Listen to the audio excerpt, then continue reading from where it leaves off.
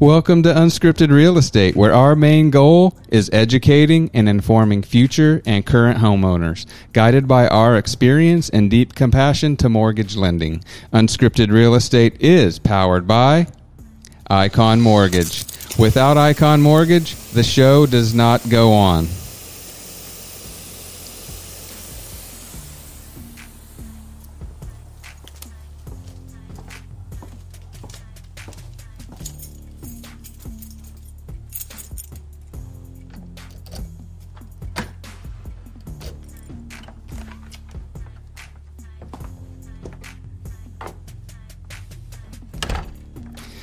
Thank you all listeners and future listeners for joining Unscripted Real Estate in our first time homebuyer series.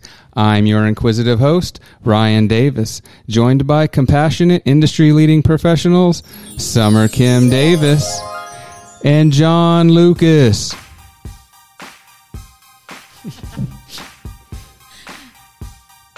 You gotta have fun with it, you know? I like right. John's soundtrack better. I like it.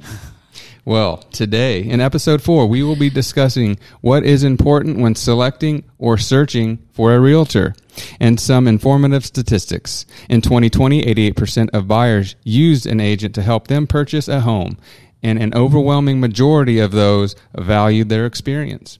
Home buyers need the help of their real estate agent to find the right home, educate buyers on the contract terms, negotiate the terms of the sale, and handle repair negotiations. Over my home ownership history, each time we purchased a home, the market was slightly different from our previous purchase. This impacted our negotiation. For example, seller concessions, sale price negotiations, repair negotiations, and the market now where sellers are not offering anything and in fact receiving offers significantly more than the asking price. The question for you is, what type of buyer do you see yourself? Yeah, first you need to know what you are looking for in terms of service. Ask yourself, do you want to drive the negotiation and control the transaction, or allow the agent to provide you the guidance throughout the process? As for first-time home buyers, we strongly recommend working with an agent with full service, so they can walk you through and lead you through step-by-step throughout the process and to closing and even after closing. Because a great agent can make or break the deal. So it is important to interview and find an agent whom you can trust. Also, once you find an agent, once you choose an agent, respect their expertise and their instruction throughout the process to avoid any surprises or complication throughout the process. Sometimes buyer end up selecting an agent who offers discount. They often lack service. This could potentially create confusion and complication throughout the process. So make sure everybody is clear on expectation before finalizing an agent. That's right. So what is a full service agent? And, you know, what's the difference between an agent that's full service and one that discounts their commission? Simply put, full service agent is someone who guides you through the step-by-step process. I mentioned that before, but not only during the process, but even after closing, you know, they're committed to you 100%. And they can negotiate with the sellers if there are any repair recommended during inspection, and they can work with the listing agent, and you know, that could be very beneficial if there's anything that you need to negotiate. With discount agent, they could simply write a contract or submit an offer, set you up a MLS search based on your criteria, but that's pretty much it. It's very minimal in terms of service they provide. So you get what you pay for. Sometimes, you know, you don't have any support if there is anything come up during inspection or during process. You pretty much, it's on your own. You have to deal with that. Yeah. So And as a first-time home buyer, seeking a full-service agent, which we would recommend, as a first-time buyer, keep in mind of the agent's time and effort. So it's a good idea to know what buyer's etiquette looks like. First would be setting expectation up front and explain your needs. Once you selected an agent, you should explain your expectation for service and needs for the home you're looking for, and try your best to explain your needs in detail. The more detail you can provide to them, the better they can understand your needs up front. So if they don't understand what you're looking for, it makes it harder for them to find the dream home. Right. And locating the right property was the most difficult step for over half of buyers in 2020, both before and after COVID. So communicating expectations now up front is the best time to discuss, not down the road after time's been wasted and effort's been put in. That is so true. Great communication makes the transaction process with less complication and surprises. Also, be sure your agent is communicating all and any feedback so you can be informed and not be surprised and make quick decisions. I got one. Keep appointments and be on time. That goes for both parties, but if you commit to it, they're committing their time to you. You've committed your time, be there. Now, obviously there could be situations that are, you would miss for, but don't bail out of things. Also, commit to a single agent. Don't use somebody to get you find you the house you really want and then use a buddy to give him the commission. I mean, once you commit, you should commit to that person. Yep. No two timing. No one likes that in life, in anything. It's just not nice to, do that for anything. And then, once you committed to an agent, single agent, trust them to do their job and work as a team. That's for your best, interest to support them and work as a team. There could be moments of frustration during processing, especially when there's, repairs recommended during inspection. We have to try our best to keep our composure and express our frustration in a I should say, a respectful manner, right? Yeah, and speaking of researching and interviewing agents, where do home buyers find agents?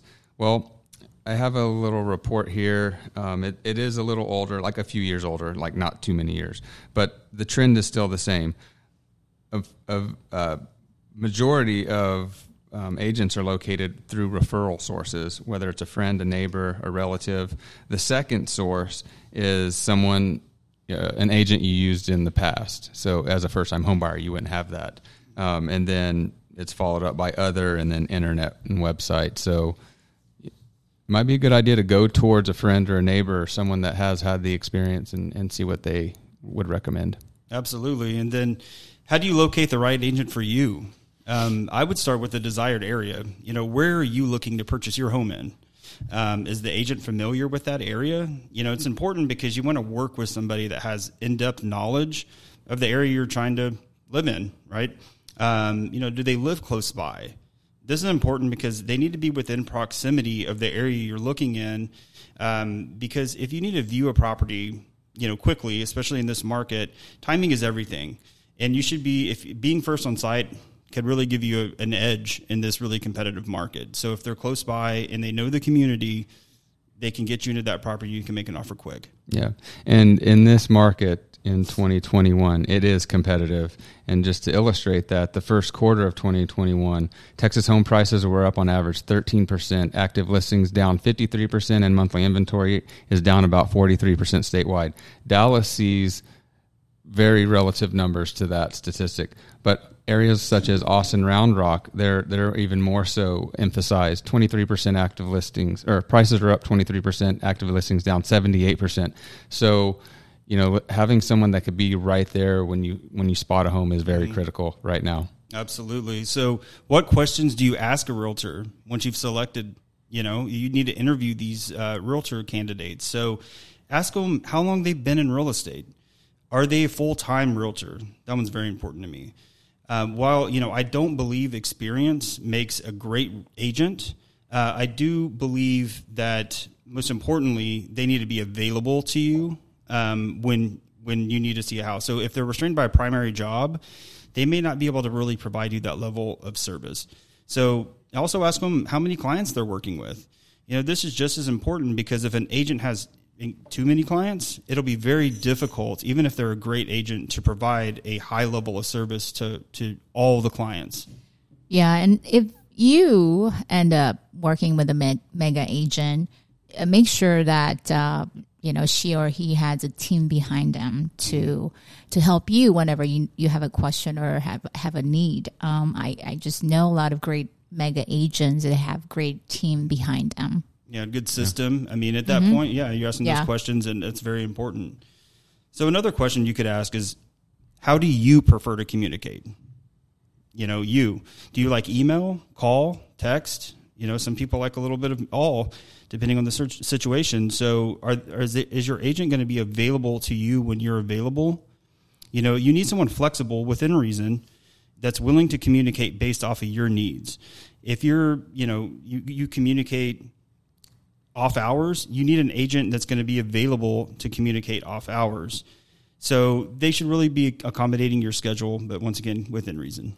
Yeah, and I encourage everyone to interview more than one agent. And there's an interesting statistic here that kind of surprises me, that 73% of buyers and owners interviewed only one agent to sell or buy a home.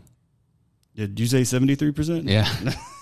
That number shocks me, right. Ryan. They may just like the first agent that they interview. Yeah, it seems they must be really good at sales. Yeah. Really good. I just find it's hard to believe 73%. I mean, that's a really high number, but I guess it's not impossible. Yeah. I would recommend interviewing more. To make because sure we don't like more than half of the people that we work with, they're not happy with their agents, and we're thinking, if they actually explore that options up front, they would, save headache and heartache, Right. Just getting that random guy that they just go with. Yeah. You got to get that good Do referral. the research up front. Do the research. But so that leads me, I'm curious, like, of those 73, how many truly are, happy and had a wonderful, wonderful experience? I mean, it just seems like a really high number, but hey, hopefully it's right. Yeah. Maybe they should survey in the middle of their contract. Yeah.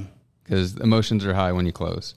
Oh, so yeah. That's a good... You never know. But just some ideas for those who are data collecting out there. Yeah. Anyways, so there is another tool you could use to make sure you're finding the right agent.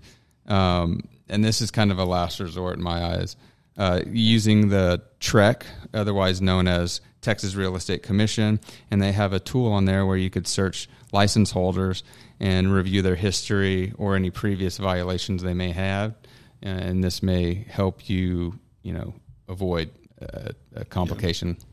Yeah. And actually, a lot of times you can just Google or just type in their full name and their license number. You can find a lot about that agent. Absolutely. So I would definitely do that before you commit to, especially when they want you to sign paper Yeah. Right. So that's your agreement or commitment. Yeah. I would definitely spend more time researching before you commit to it. But once you commit to it, the thing is you have to completely trust them. Yep. Right. Absolutely.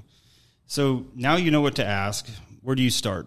Like Ryan mentioned, ask for referrals, family, friends, even a trusted mortgage advisor.